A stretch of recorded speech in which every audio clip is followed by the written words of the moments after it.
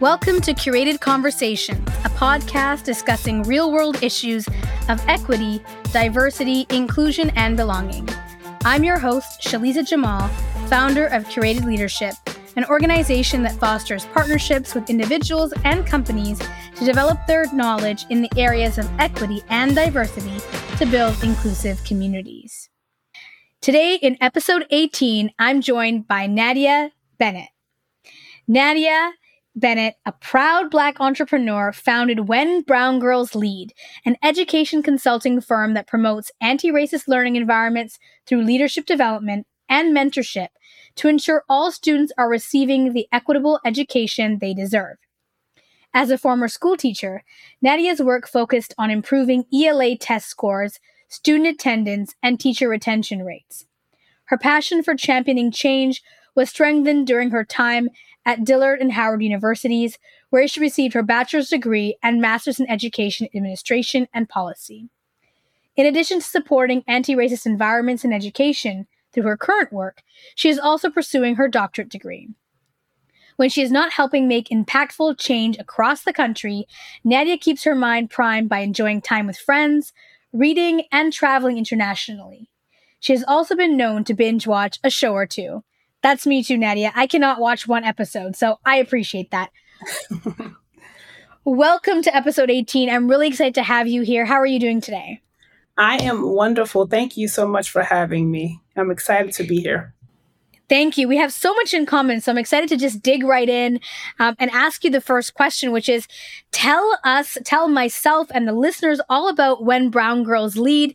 What is your mission and values and vision for When Brown Girls Lead? Absolutely. So When Brown Girls Lead is a consulting firm, as you mentioned, that provides culturally relevant leadership development and mentorship for all leaders, schools, and districts that desire to be allies in creating anti-racist schools. I am a huge proponent of creating psychologically safe, authentic, and brave spaces for everyone in the K-12 sector. I would also say that I do have a particular interest in the development and support of Black women in school leadership. And that's not only because I am a Black woman, but also because as of 2020, only 1.4% of superintendents in the U.S. are identified as Black and female. Right. And so that's a huge disparity. It's something that I'm doing research on at this time. And it is my desire to contribute to changing that number as much as possible. So I just want to do my part in giving back to the profession by developing leaders that are coming up behind me and helping schools to create anti-racist environments. Thank you. And I think that's so important because I talk about this work and, Black, Indigenous, and racialized or people of color, we often don't get the same mentorship as white folks do. And we may not even have the confidence to seek out that leadership or that mentorship. And that does provide a huge gap. And the numbers are very similar in Canada, by the way, in terms of leadership outcomes in education. And we see that gap, right? And think it's really great that the work you're doing is preparing leaders from now, and those aspiring leaders to kind of get ready to lead, because that's a very, very big gap, definitely, for especially Black women. Absolutely. Absolutely. And I do want to emphasize that I work with all leaders because sometimes the name of the consulting firm is misleading. I work with everyone, because we need allies in this work, right? Absolutely. I cannot do it by myself. And so that's why I'm very clear in saying everyone that has the same mission and the same desire, we can come alongside one another and create the change that we all want to see. And can you tell me, what are some of the important things for educators and school leaders to think about when they are starting anti-racist initiatives and promoting diversity, equity, and inclusion in the classroom? There are a few things for people to think about. But before I jump into that, I want to give a little bit, if it's okay, about even how I got into this work. Yes, absolutely. I do think that is important for people to understand kind of the passion behind the work that I do. So I have been an advocate for anti-racist environments since I was born. Literally, I am just one of those people. When I was 8 years old, I was reciting Langston Hughes poems, like just off the top of my head. I have always had a unique interest in that inequity, right? And as a child, I understood that there were inequities between Black and white people, even though I could not articulate it. And then I ended up going to a historically Black college for undergrad. I've been at both of my the colleges I went to were historically Black universities. And in my freshman year there, they handed me the book, The Miseducation of the Negro. If anyone listening has not heard of that book, I highly encourage it. I read that book and became incredibly infuriated because it's the moment that I realized that all of my history and ELA books had lied to me. And that it helped me to realize that every bit of work that I had read in the K-12 sector up until that time, it had been told from the white lens and a white perspective. And so you limit other people's history significantly when you only tell it from one lens. Take, for example, respectfully, if someone were to ask me right now about the history of Irish Americans, and this is completely respectful, it's just an example, the only thing I could really talk about is St. Patrick's Day. It's the only thing that I'm very familiar with. We have that day off, for in K-12 schools, et cetera. But I cannot tell you the history of Irish Americans, and I'm sure they have a rich history. But it's also not my job to know their history necessarily, right? Or hasn't been, rather. Now, if we take that example and we liken it to white people historically being the only people to tell the history of Black people, this is why when you speak to them and you ask them about Black history, the only thing they can speak to is slavery. Some of them can speak to civil rights. Some of them can speak to Martin Luther King, which is very limited in the rich history that we as African Americans have.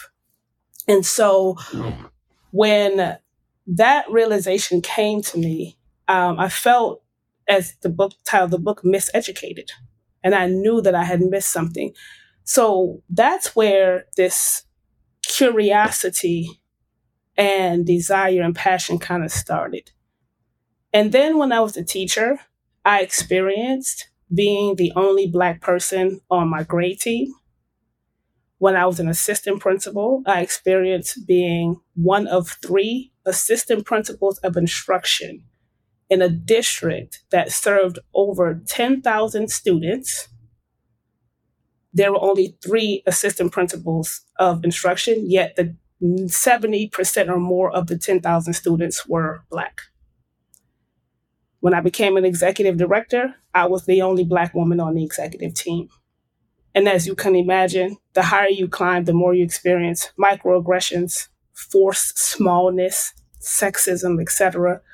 And so while I did share the mission and the, behind When Brown Girls Lead, I also wanted to share the passion behind it so that people do understand not only am I working to educate and support leaders coming up behind me, but that I've lived it, right? And I know it and I've experienced it and I've taught it. And that's where some of that passion behind it comes. So what's coming to my mind is the tenet of critical race theory, but also just the idea of counter storytelling and counter narratives and representation. Those are the things that are coming to my mind because, as you talk about this single story and the single history that's told, oftentimes that also is internalized amongst young Black and brown women, right? And that also stops them from leading. But then they don't see their representation out there, so that's internalized even more. So I really absolutely appreciate that you shared that. Yeah, absolutely. And I also want to correct myself, if that's okay. I said a second ago that it wasn't my job to know the history of Irish Americans. That's not correct. As an individual, maybe, but as an educator, it is my job. Because if I'm going to have the expectation that white Americans know and understand the history of Black Americans, then I should be also held accountable to understanding their history. So as an educator, I would agree that that is my job because I need to impart that upon the children that I'm educating. And now I wanted to kind of fast forward to the question that you asked in regards to some things that educators and school leaders need to be thinking about when starting anti-racist initiatives. The first thing that I both share with schools and support schools to do is to know their data. I think that this is something that is overlooked in that most schools today, they have a process, a system of looking at data. What they don't necessarily do is look at data from the lens of race, sex, socioeconomic status, right? They don't typically break down their behavior data, their academic data, specialized services data by those numbers to fully understand the exact problem that they're trying to solve so that they might isolate it and narrow in on exactly what they're working towards. So I support schools in looking at, okay, what does your behavior and discipline data say? Are Black children suspended at a higher rate than their white counterparts? Are there more white and Asian children in honors and AP classes than there are Black? Do you lack diversity on your staff? Right. So we just want to start by just understanding the data, right? And having an honest look at what you're dealing with as a school. The next thing schools want to consider is, why do those disparities exist? And this question of why really should go deeper than on surface, because if we're being honest, there's always an on surface reason, a rationale for why something could be happening. But the whole point of this process is to get school leaders to push deeper and understand what the deeper thing is in terms of, is there implicit bias playing out in your hiring practice? Is there implicit bias playing out when your teachers are recommending students for AP classes? So asking why multiple times until you get to what's really happening in the school. And then the last things are, the leaders really taking responsibility for where the data is and then creating a plan on how they're going to course correct. Taking responsibility might look like you standing in front of your staff as a principal of the school, superintendent of the district. It might look like you standing in front of your staff and admitting, we have a problem. This is what the data says. This is what we want the data to say. This is what we're going to do to get there. That is not easy, but it's necessary. And in my work, it doesn't matter necessarily how long the leader has been there, if that leader is the reason the numbers got to where they are. If you are the leader now and the numbers are what they are now, then the integral thing to do is to take responsibility and change things going forward. And many of these issues are systemic. We see very similar issues in the Canadian school system. And so I think what you're saying is really key. It's about that accountability piece and about that school leader really taking on their leadership and that accountability and having those responsible and courageous conversations to say, we need to look at this data and we need to do something differently because this is happening across the country or across the state or whatever it might be. So I appreciate you saying that, because a lot of times we want to look at data or we don't want to look at data, or we want to look at data before we do the work, but then they have to go simultaneously, the data and the action, right? And I think that's a big thing that sometimes school districts miss, right, is that action piece. Now, you talk about the ways in which we can increase representation of Black and other underrepresented groups in school leadership positions, as well as how we can challenge the status quo in education, along with maybe some actionable steps that we can take to make it a reality for the future of our students. Can you share some of those 3 key ideas with us today? Yes, and I will share those ideas in a form of questions, because these are the kind of probing questions that leaders should be asking themselves, right? So the first question is, does your teaching and leadership staff reflect the student body at a minimum. What I mean by that is if 15% of your student body identify as Black, then at a minimum, 15% of your teaching and leadership staff should identify as Black. That's the minimum. And I'm being very intentional about saying teaching and leadership staff because what you often find is that Black people will be appointed to certain roles, such as the disciplinarian, right?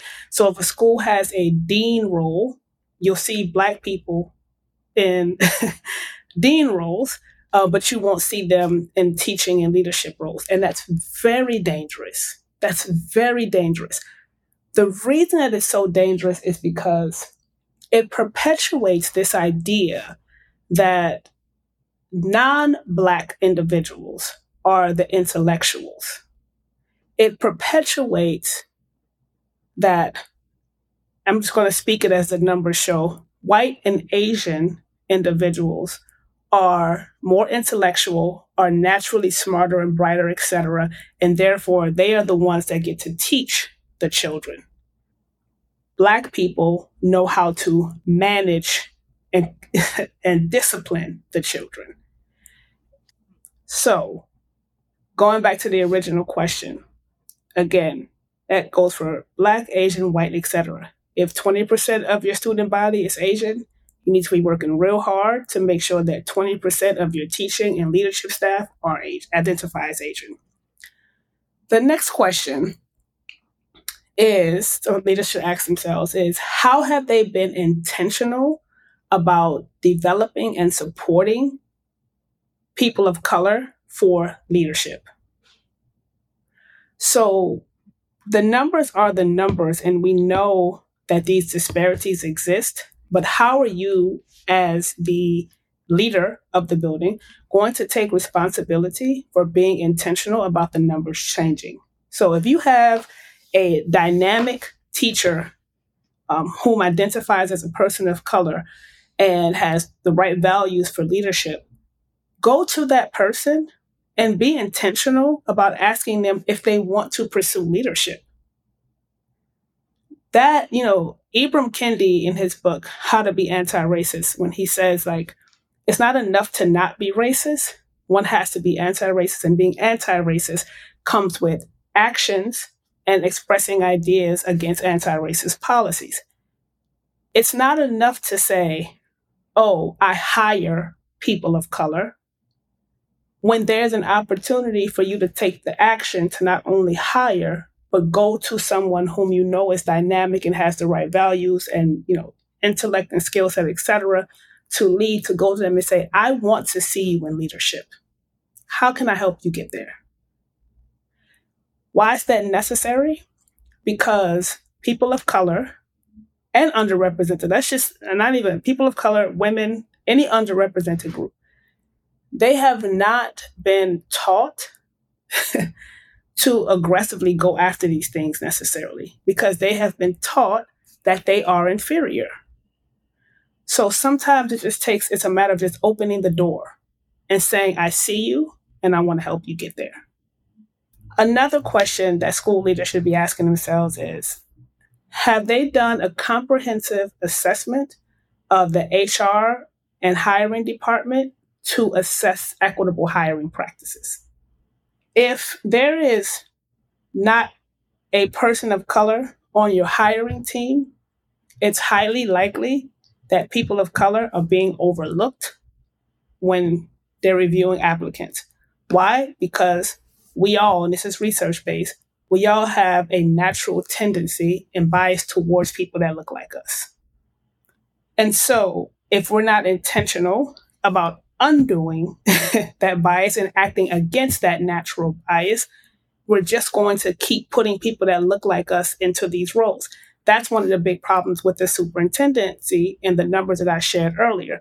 The superintendent position is still overwhelmingly white and male.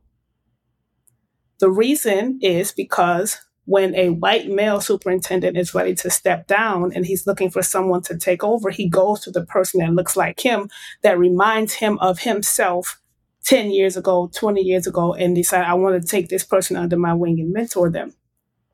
That has to stop. I have been challenging my white male superintendents that I work with to identify a Black woman.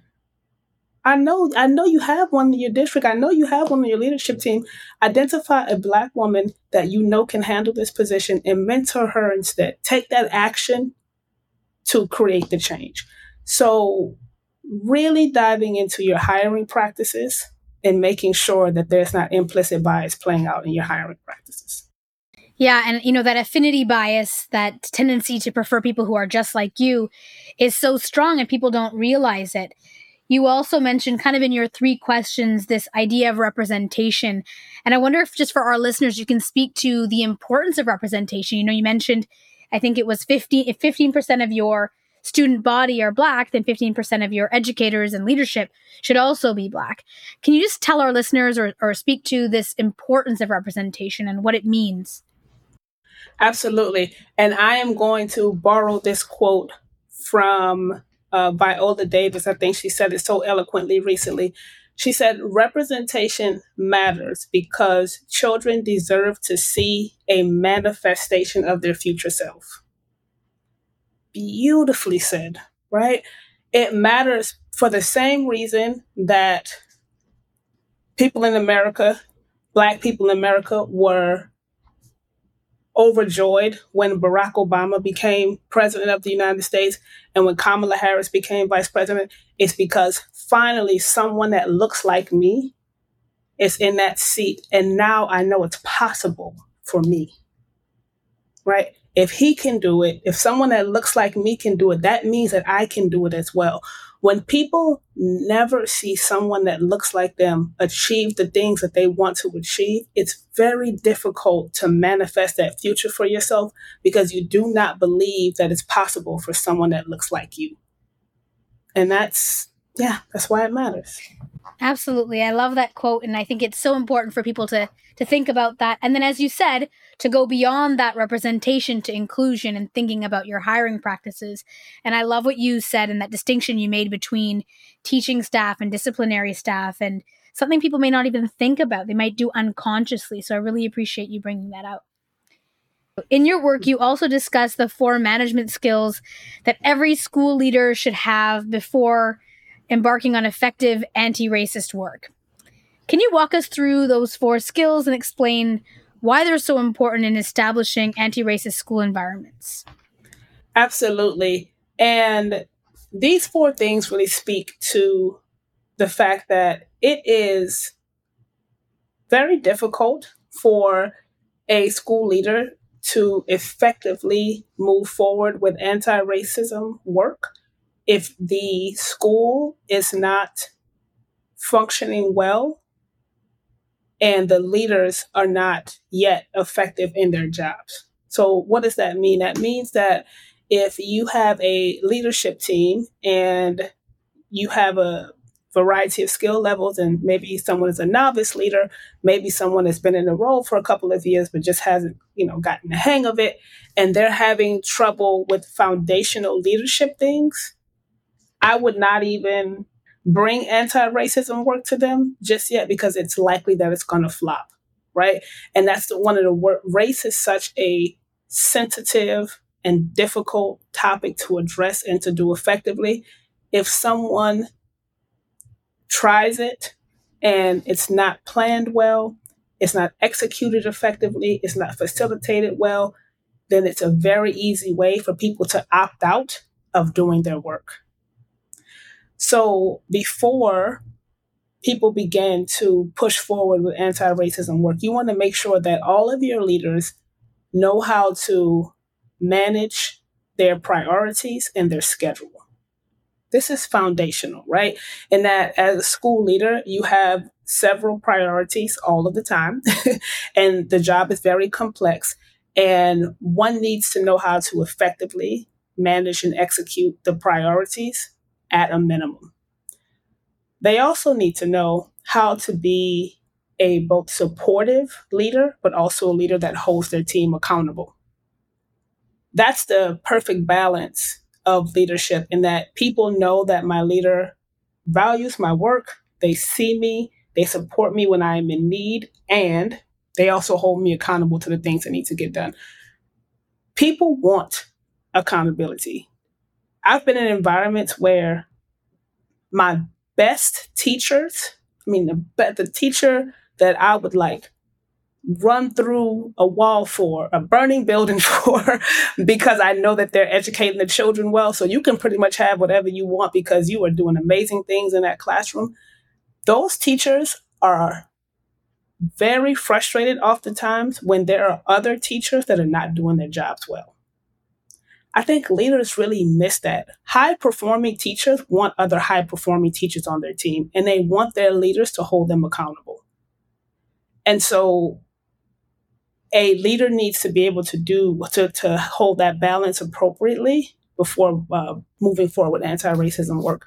And then the two other things are the art of having difficult conversations, because that's a big part of the job, and it's very difficult, and it requires a very unique skill. It doesn't come to most people naturally. And so it takes some years of practice. It takes some intentionality because, again, like it's literally a part of the job. I think it should be listed in job requirements for, applications to be a school leader. And lastly, being able to prioritize self-care to avoid burnout. If any of those four things are not being done well, my first suggestion to the school would be, let's get these things in order first. Because if we move forward with anti-racism work right now, it's going to flop, and that we really don't want that. And I agree with what you're saying, because I feel like, after the murder of George Floyd, organizations and school boards alike are running to make these anti-racist policies or action plans without a lot of thought and without a lot of socialization. And what I mean is that if they start to make these plans, even with their leaders and their educators, and the educators have no idea what's going on or they're not ready for it, it can also flop, right? So it takes some time to first provide that, I think, baseline knowledge to folks and ensure some of those other things are there, right? Like you said, the self-care is there, like the understanding of the work is there, that the educators are high performing and they're being recognized before you start an anti-racist strategy and initiative. So I appreciate you saying that, because sometimes folks just want to start and it becomes the flavor of the week. One of my clients said to me, I feel like this is just a flavor of the month. And that's kind of how we feel, because there's always different things going on. So really interesting to think about that. I'm wondering also, you talk about your work with When Brown Girls Lead, and, your work really exemplifies this importance of creating psychologically safe and brave workplaces for women of color. And you kind of started telling us about that in the beginning. What does this look like in practice, and how can it be achieved? Because I think the psychological safety piece is part and parcel of being able to have these difficult conversations and then being able to create a space where folks can speak up and speak out. So can you tell us a little bit about what it looks like to have and to foster psychological safety and have a brave workplace? Absolutely. It looks like women of color being able to clearly state their beliefs, opinions, and concerns, and show up as their authentic selves without fear of shame, retaliation, or humiliation.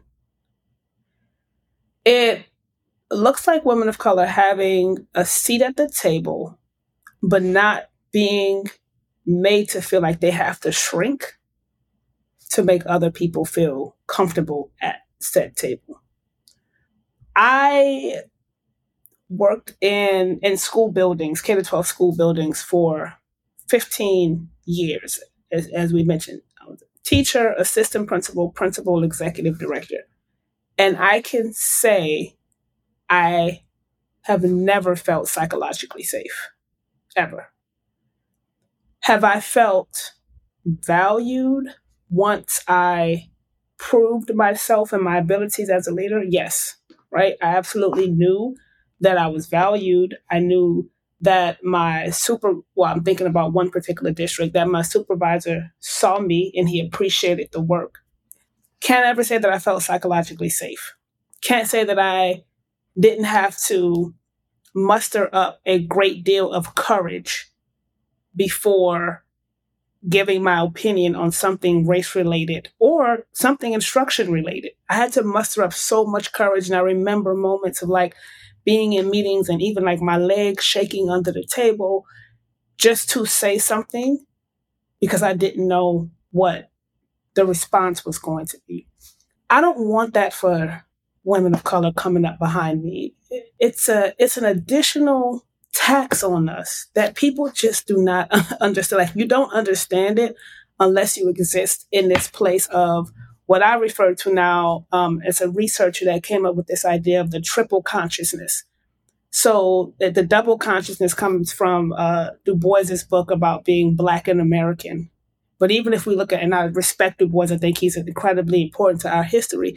But even if you look at what he's saying, he's speaking from the Black male perspective when he's talking about the double consciousness. So recently, researchers have said, wait, there's a triple consciousness because there's something about being American, Black, and female. Because even Black males, due to sexism, even Black males are respected differently and treated differently in work environments because they are male.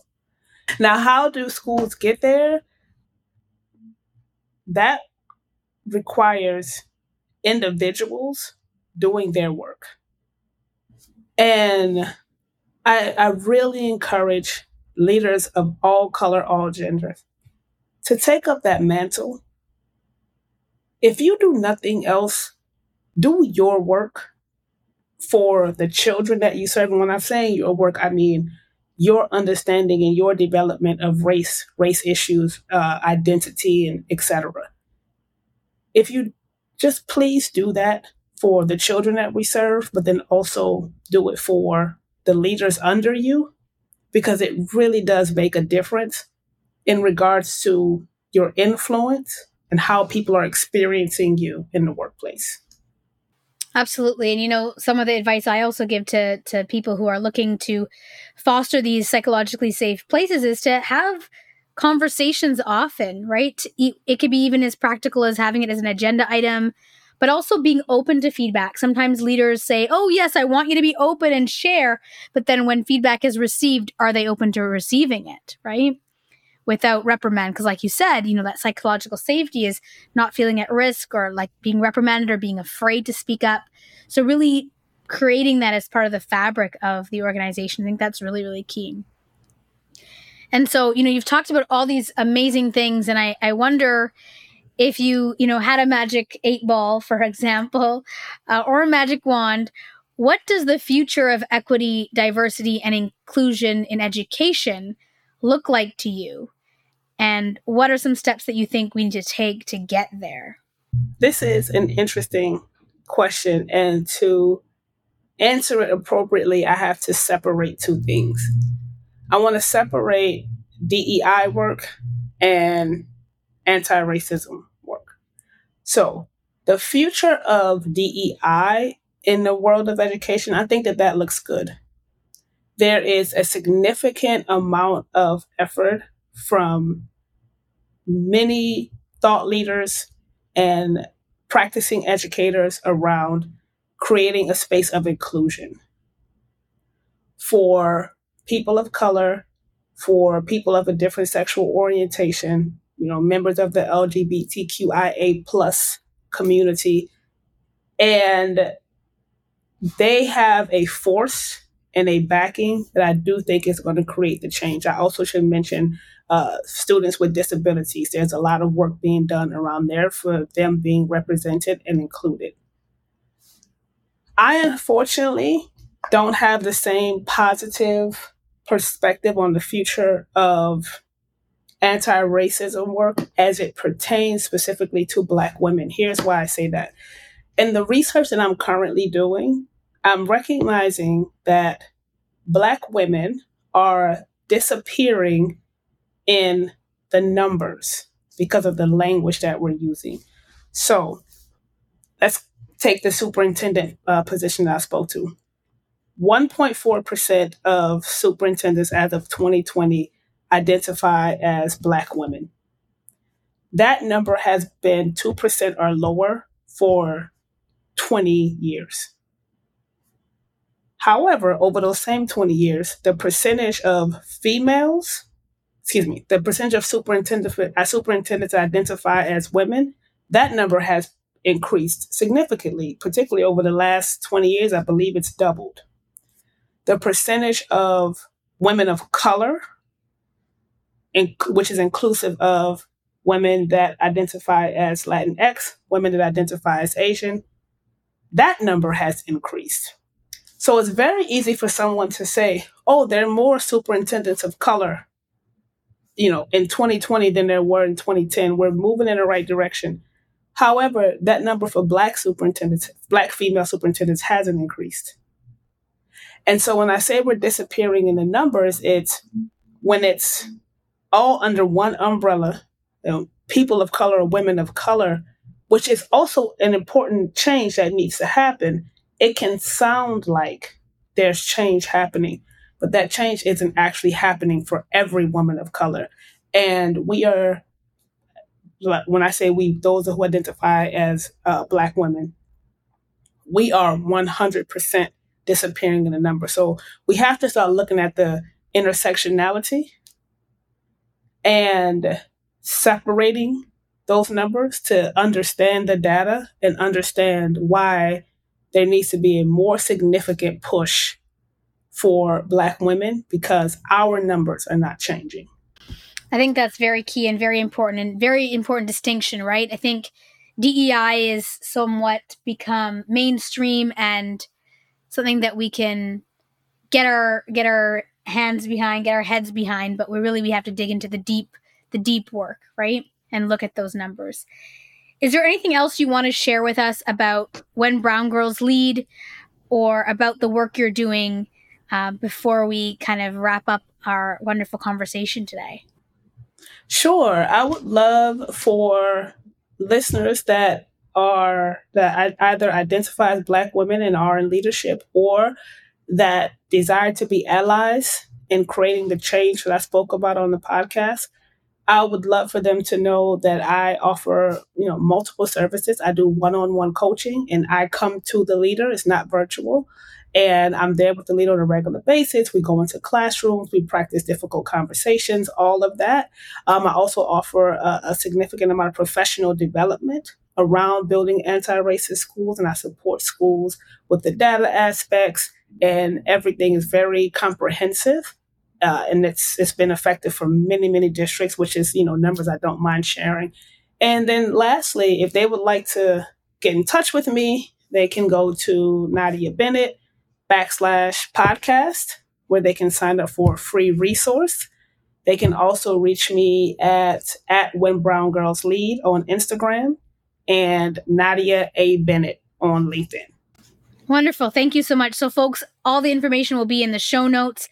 Any last words or anything else you want to share with us, or for those aspiring leaders, whether they're educators or educators to be, or women of color who are, seeking out leadership roles? Any advice you might have for them before we sign off today? Yes. The fact that I truly think that we have an opportunity to be a part of the generation that continues to get us to a better world. Mm-hmm. It may not happen in our lifetime. However, we can be contributors to the equality and equity that we should have experienced and that we would like to see. And I love that. It may not happen in our lifetime, but we're going to keep working on it for the future generations to come. Absolutely. Thank you so much, Nadia, for being our guest and joining us today in episode 18. And thank you to our listeners for tuning into this podcast episode of Curated Conversations. If you enjoyed this episode, please rate it, review it, share it, and subscribe at our website, creativeleadership.com, or wherever you listen to your podcasts. You can also stay connected with us on Instagram at Creative Leadership. And don't forget to download our free EDI glossary and subscribe to our newsletter for even more free resources on leadership, diversity, equity, and inclusion. Thanks for tuning in, and we'll see you next time on Curated Conversations.